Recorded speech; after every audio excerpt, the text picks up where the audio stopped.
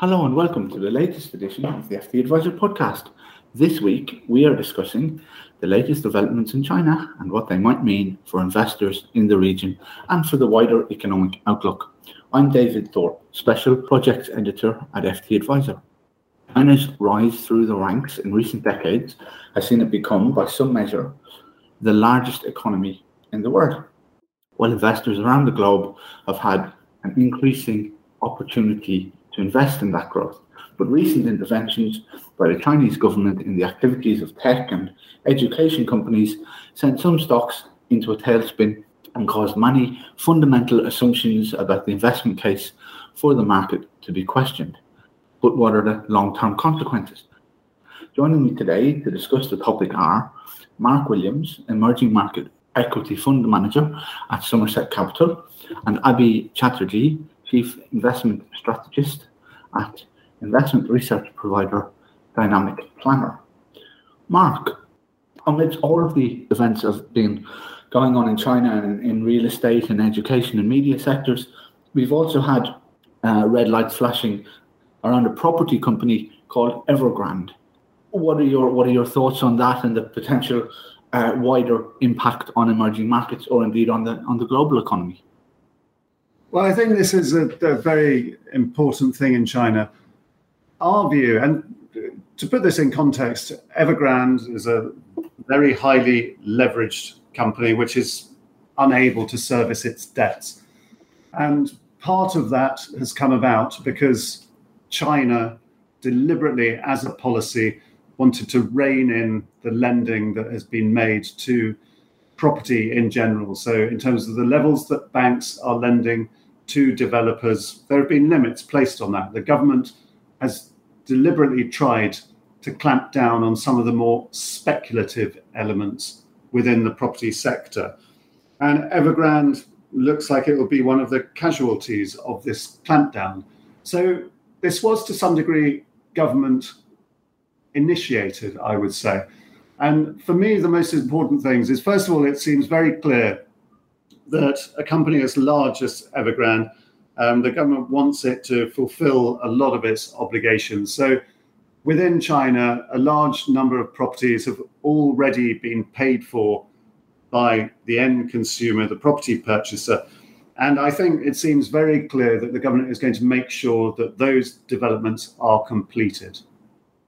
And what it wants beyond that, I would expect, is an orchestrated winding down of the company. So it will have to be divided probably into three parts, my understanding is. But what they don't want is to allow the issues at a credit level to become systemic. And my view on China is that it actually has the capabilities to do this. So there was a bond payment of $84 million due on Thursday, which doesn't seem to have been paid. I don't think this company will be bailed out.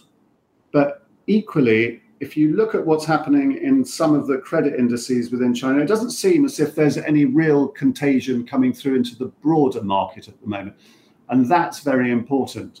So the scale of this will be big. But if you look back in 2019 in May, there was a bank called Baoshang Bank, which went under, and that wasn't expected. So Evergrande, we've known that there have been issues for some time. Baoshang was more of a surprise. And there, although the debt was less, 300 billion, it had a larger number of counterparties, 700, and it was still managed. And so I think that is what the government will be aiming at. And I think that is the most likely outcome. So there will be some knock-on effects. There's a large amount of property which will have to be sold on to others. The scale of Evergrande was enormous in terms of, I think it was 1.6 million people had uncompleted properties that they'd already paid for. There were 1,300 developments that Evergrande is engaged in at the moment. So the scale of these things is vast. It will take time to unwind. And obviously, in some areas, there will be significant losses with these properties having to be sold on and maybe no end demand for them. But overall, we think it's unlikely for this to become anything that is financially contagious because China has proven able to do this and it is gearing up. It has been appointing people to be able to sort out the credit issues. Yes, there will be huge losses for the creditors, but ultimately, this is what I believe we want to see in China. We want to have companies allowed to fail. We want those failures to take place in a way that they don't become a systemic risk, but they do allow capital to be priced efficiently. And for a high risky developer, such as Evergrande, there should be an enormous risk factored into the credit. And that's something that in the previous decades we've been missing in China. So overall, I think this will be a difficult process. It will be a slow process, but as long as they manage to contain it, which I do believe they will, I think the outcome will actually be positive for China over the medium term. Thank you, Mark. And just to follow up on that question, you've mentioned that you don't see, and we haven't seen really, a contagion effect within the financial system, either within China or within the rest of the world. But could we see a material impact on Chinese GDP growth for the year as a result of this? Lots of people appear to have been in some sort of wealth management product from these guys, which may not have been a particularly rewarding investment. And if we have Chinese GDP slow, does that percolate through other emerging markets that were reliant on Chinese demand? I mean, that's a good question. At the moment, China still has a number of levers that it could pull or push to enable growth to accelerate. And it is not, as far as I can see, using those at the moment. So you're already seeing a deceleration in Chinese growth, obviously from a sharp rebound from what went on last year, but definitely quarter on quarter coming down. And you are seeing an impact internationally already. If you look at iron ore prices, they have fallen very significantly. So there are clearly, as you've pointed out, impacts from what happens in China, and they do go across its borders to some of the nearer neighbors. Equally, mortgages at the moment, my understanding is in China, are fairly slow to actually be released. So whereas historically these things have been much faster, there seems to be a deliberate will to, again, try and rein in speculative pressures in property market. And some of these things could be eased up. Access to mortgages, either in terms of second mortgages or even the levels of pay down ratios could be increased. Interest rates could be lowered. There are things that if the government, I believe, was concerned about this and wanted to try and re-accelerate the economy further, it could do. But it seems at the moment it doesn't feel the need to do that. And it seems at the moment that it is more focused on reducing some of the excesses that it seems to have believed have built up in the economy. But in terms of regulation, that equally seems to be going along similar lines. They are looking to rebalance their economy slightly to make sure that investment, allocation of capital is done for greater common prosperity across the board. And I would say this, and the leverage that is built up in property as a speculative area is one part of that. So I believe that if there is a real need, China can attempt to re-accelerate the economy, and it's not doing that at the moment. Commodities, yes, there may be and has been an impact. Beyond that, I think the consumption of China isn't likely to be that widely or broadly impacted. I mean, you mentioned wealth management products. Yes, those are a concern.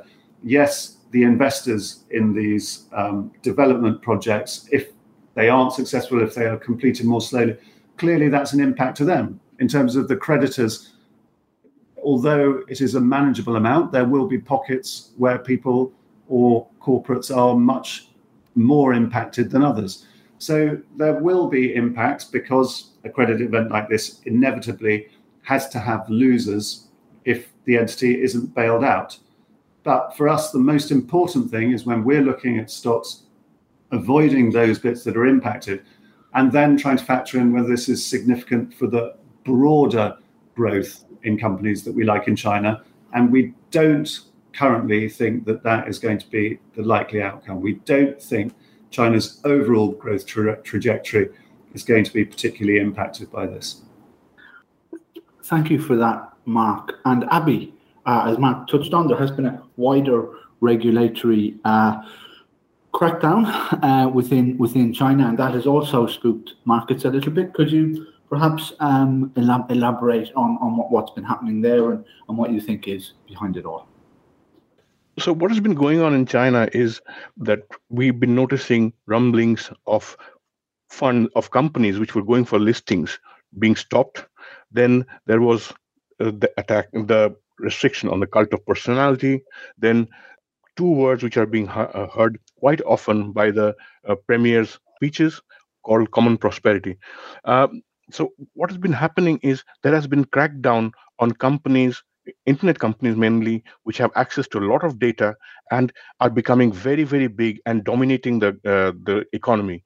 So people like Jack Ma and the others are becoming superstars in their own right, and there is play to control them in, to rein them in, so that they do not become adverse to the party as such. And also, there has been a great divide between the high earners, super earners, and the common population. So this common prosperity is two words which are being repeated over and over again.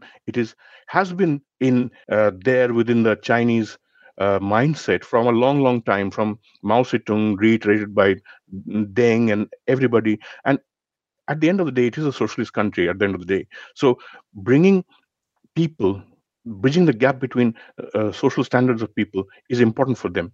So this is the first salvo we are seeing being played out by the government and the party in bridging that gap and ensuring the common prosperity. So, and the effect that has had, as it has sent mixed signals out into the society, into investors. On one side, investors are becoming wary as to where does this end and what is the long-term implications of that. But at the same time, we as investors cannot keep out of in a market like China, given its demographics and its sphere. So it is mainly a case of, yes, we want to invest in these companies, but at what time and how is the bigger question. Thank you. Mark, at Somerset Capital, I'm sure you're looking quite closely at events in Asia and in emerging markets as a whole. We've had a rundown from Abby around what's happening, but to take it a little bit downstream, what does it mean for you as an equity manager? I think for us, one of the interesting factors when you look at the regulatory changes is that what the government is trying to achieve, as Abby has already referred to, isn't that new. So we've been investing in Asia, in China for a long time now. And property is one thing where regulation has stepped up significantly recently. But that's something that the Chinese government has always used as one of their levers for growth. And so if you look at it under those means, or if you look at what's going on in other areas, maybe the way they're approaching gaming at the moment, we've seen that already in Korea about a decade ago in terms of trying to limit the amount of children's use online during the days. Equally, some of the pharmaceuticals and pricing there, we see that elsewhere in the world. So what we think is happening is not that there's a particular change in what is trying to be achieved by regulation, but if you look at the way Didi was approached, so that's the ride-hailing app, which listed in the US, and then within 2 days, the regulator announced it was being investigated for its usage and protection of data. So again, that's not something that any other country in the world is not struggling with, how data is protected, where it's held. But what marked a sea change there was the fact that the regulator, the Chinese regulator, was willing to come out with this so shortly after it had listed. And it had listed in a foreign exchange. So we've seen things before we don't necessarily like in the A-share market that the regulator's doing, but not something where there was as big an impact on foreign investors. And that we weren't entirely sure. It marked a potential change, but equally it could have just been badly handled by the regulator. But then with what happened to the education names on top of it, so after that, over a weekend, after school education was effectively labelled or told it had to become a not-for-profit area of the economy. And that obviously is a huge impact to the investors. And again, a lot of that was overseas investment. So to my mind, what this has done is it's shown a certain lack of regard for international capital currently from the Chinese point of view. And that gives greater risk. But equally, as Abby also pointed out, the Chinese market is very broad, it's very deep. There's plenty of opportunity in there, and it's of increasing importance. So for us, what this does is it makes us maybe more aware of where the government is directing the common prosperity, the positives for its overall population, which is what they seem to be trying to achieve. They want asset or capital allocation in areas that will benefit the overall economy. And that means we have to be very, very careful that the investments we make are aligned with the government.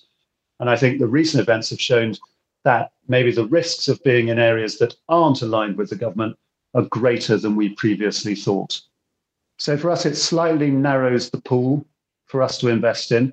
It slightly increases the risks, but it certainly doesn't remove all opportunity. We think there's still plenty of opportunity in the Chinese market. Thank you, Mark. So going by those comments, you think that recent events aren't really a one-off, but that this is the beginning of a new normal in the way Chinese businesses are regulated or interact with the state. If that's the case, does that change the long-term risk premium that one needs to invest in Chinese companies? I mean, I would say it potentially changes the long-term risk premium, but you've already had a pretty big sell-off. And things like that, I think, get factored in very quickly. As to whether it's a new normal, I think regulation in China and probably elsewhere tends to be cyclical to a certain degree. And you are seeing a concentration of regulatory impact at the moment.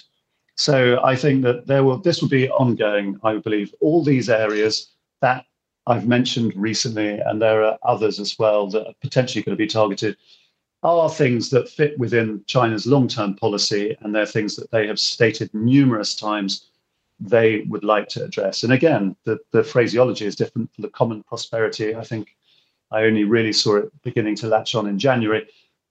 But that means that there will be an ongoing regulatory impact there. Yes, you could argue this is the new normal. But equally, when China achieves what it wants to, and one of the other areas we haven't really talked about is the financial institutions. Since the financial crisis, China has been terrified about what was going on in the shadow banking sector. The way it's addressing tech finance is just an extension of that, to my mind. They don't want over leverage. They don't want poor allocation of capital and of savings. And so it's not surprising that when Jack Ma highlights the fact that he will be operating within finance outside of any regulatory regime, they clamp down on that and make sure that these things are addressed. So yes, those areas, I think they will continue to increase control, and that the levels of control, I think, that the Chinese Communist Party, the government themselves want, is greater than maybe we expected, or maybe that we saw prior to Xi Jinping strengthening his overall oversight of the country. But again, the areas aren't particularly different, I don't think. Thank you. Abby, from your point of view as an investment strategist, do you think that Chinese equities now do require or come with a higher risk premium than was the case in the past? And do you see this as a new normal that markets could wake up any day to discover another sector of the Chinese economy where a significant policy action has taken place? Mark has been on the button on this and saying that the regulation tends to be cyclical, and it kind of ebbs and flows along with the formulation of the central policy. And we have seen this happen time and again. In the past, it was the Cultural Revolution. It is happening. And we have to remember that Xi is a child of the Cultural Revolution, so it's there in his mind. And what I feel that it is not a one-off. It will be a feature of the regulation, will be a feature of how China regulates its burgeoning industries and especially the high-tech world. And everybody in China is trying to get into the mode of those high-tech companies, and they're being hired a lot. And so that's their way of controlling it. In addition to this, I also think that the Chinese government and the central party especially have been trying to shift the economy from being a seller of products to a consumer-based economy. And the only way they can really become a consumer-based economy is if everybody across the board, there's consumption across the board and not in very concentrated hands. This is another way of doing that. I think that to shift resources and allocation in such a way that the consumption is more broad-based. You will see in the wake of all this happening, all the regulations coming out and happening, the spate of donations to charitable causes has just increased, which is a way of repurposing wealth into multiple hands. How long that will continue is a matter of debate and question, and how the policy flows. But it must also be seen from the view of increasing the consumer pattern, changing the face of the economy from being a seller to a consumer. Are we at this stage now, in your view, Abhi, where events in China matter significantly to the rest of the world? It used to be said that when the US got a cold, everybody else got sick. Are we at that point with China yet, in your view, or can this just be a self-contained emerging markets, or indeed just China's story? I doubt that we can say that about the Chinese economy anymore, that they are self-contained. China is going to be the biggest global economy in the world, and it is the resource hungriness of the economy. It will affect across the world. So if there is something which is going on in China which maybe have fallout, that will have to be monitored. But you'll also have to remember that this is a economy which is very strictly controlled. For example, if you look at Everglade, that the housing company, which had $300 billion of debts and was about to default, there were negotiations which were held, and that was managed. So the Chinese economy may be opening up, but there are certain strict controls and everything put in place, because, as Mark alluded earlier, they are terrified of 2008 happening in their country, and they will do whatever they can to manage it. And if a 2008 scenario occurs in China, we can be rest assured it's going to spread very quickly across the economy, and I think the impact will be far greater than just what happened in 2008, because it will affect emerging markets and developed markets across the whole. We are looking at China as a growth sector. They are the engines of growth. China and India are the engines of growth. So if that falters, we are in for trouble in the long haul. Thank you. Mark, would you like to add to that? Do you notice, as an emerging market investor, that events in China really determine what happens to other emerging markets in the short term? And do you see ripples around the rest of the world as well? I mean, yes, definitely. China's importance has increased significantly. If you look at the number of countries that have shifted from the US being their number one destination for exports to China, it's huge. I mean, this happened with Korea well over a decade ago, I think more like 15 years ago, and other countries, it's equally the case. And when we look at emerging markets, particularly Asia, what's really important for us is that Asia is no longer just a source of supply, but it's as much a source of end demand. And that goes across the world. It will impact the rest of the world. I think, luckily, China, its debt is very much domestic. And so I agree with Abhi, they've got a huge process to go through when they're looking at effectively replumbing their financial system. But that, I don't think, is likely to become global if there is a financial crisis, which definitely I don't think is a likely outcome because of the controls they have over that. So I think financially, it's maybe relatively isolated, but in terms of demand and also exporting some of its production, you see this with the One Belt, One Road policy. Around the region, China's influence is growing. You see it with politics, whether it's the US's approach to China or the rest of the countries around and involved in the South China Seas. It's impossible to get away from the fact, to my mind, that China is an increasingly significant player on every global stage. And so if there is a falter either politically or maybe more importantly, with growth economically, then there will be an impact on a significant part of the rest of the world. But for the latter, the economics, I think that is more centered around the rest of Asia before it spreads to the rest of the world.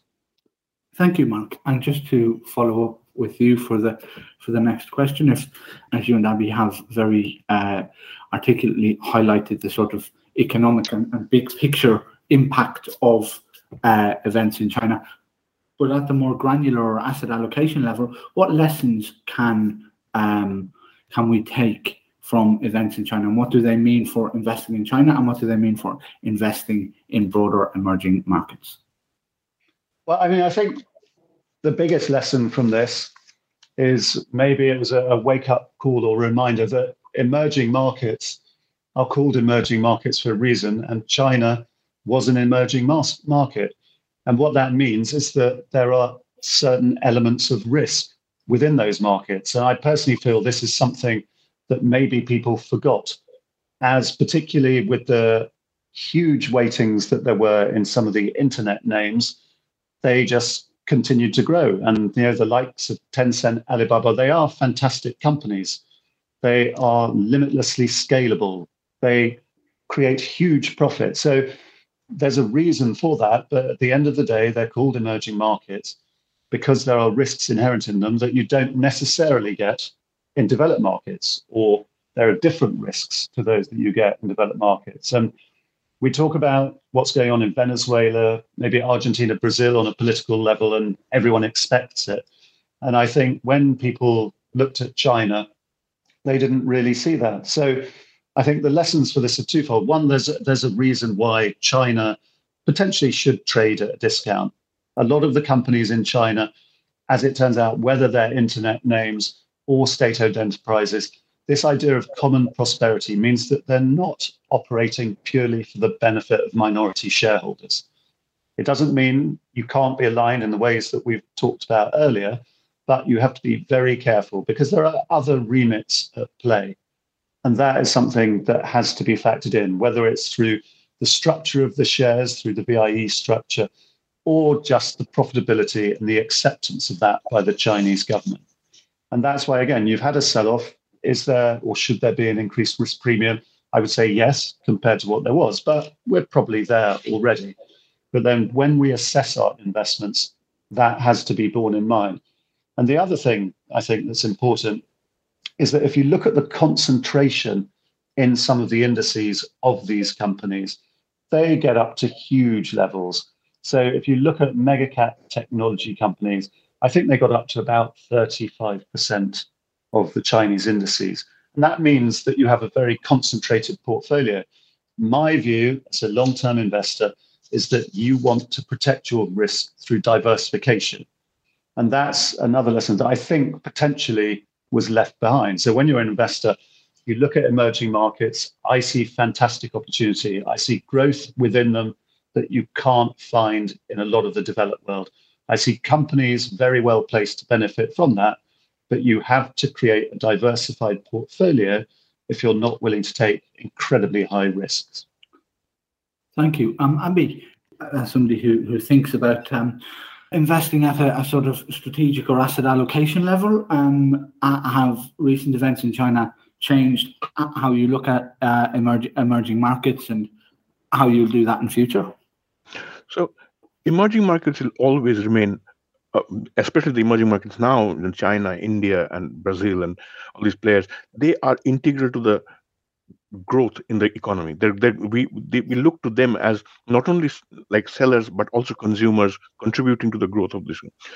However, given that market with the recent QEs of the world, it has been the cash has been flowing into everywhere, and people have just been buying beta without doing research. And I think I'm in the same boat as Mark and saying that emerging markets are called emerging markets because there is a reason for it, that you have to do your due diligence and research, and not just go and buy an ETF or an index, and then hope to reap windfall benefits.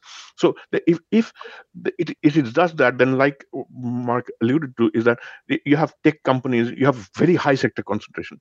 But if one wants to invest in emerging markets or China, there is a case that there should be experienced, capable investors who are scouring the markets, looking for opportunities and investing in them, rather than just taking a brush and buying beta in a mechanical way. So while this can last periodically, in times of upheaval like we are watching now, there will be no protection against that risk. So it has to be done in a nuanced, investigative way, so that you're aware of the risk that you're taking, and you're building a portfolio to take care of all the risks and create a better diversified portfolio. Thank you for that, Abhi. And thank you to Mark Williams, Emerging Markets Equity Fund Manager at Somerset Capital, and Abhi Chatterjee, Chief Investment Strategist at investment research provider Dynamic Planner. And thank you all for listening. Tune in next time for the next edition of the FT Advisor podcast. Thank you. Even when we're on a budget, we still deserve nice things. Quince is a place to scoop up stunning high-end goods for 50 to 80% less than similar brands. They have buttery soft cashmere sweaters starting at $50, luxurious Italian leather bags, and so much more. Plus, Quince only works with factories that use safe, ethical, and responsible manufacturing. Get the high-end goods you'll love without the high price tag with Quince. Go to quince.com/style for free shipping and 365-day returns. When you need mealtime inspiration, it's worth shopping Kroger, where you'll find over 30,000 mouth-watering choices that excite your inner foodie. And no matter what tasty choice you make, you'll enjoy our everyday low prices, plus extra ways to save, like digital coupons worth over $600 each week. You can also save up to $1 off per gallon at the pump with fuel points. More savings and more inspiring flavors make shopping Kroger worth it every time. Kroger, fresh for everyone. Fuel restrictions apply.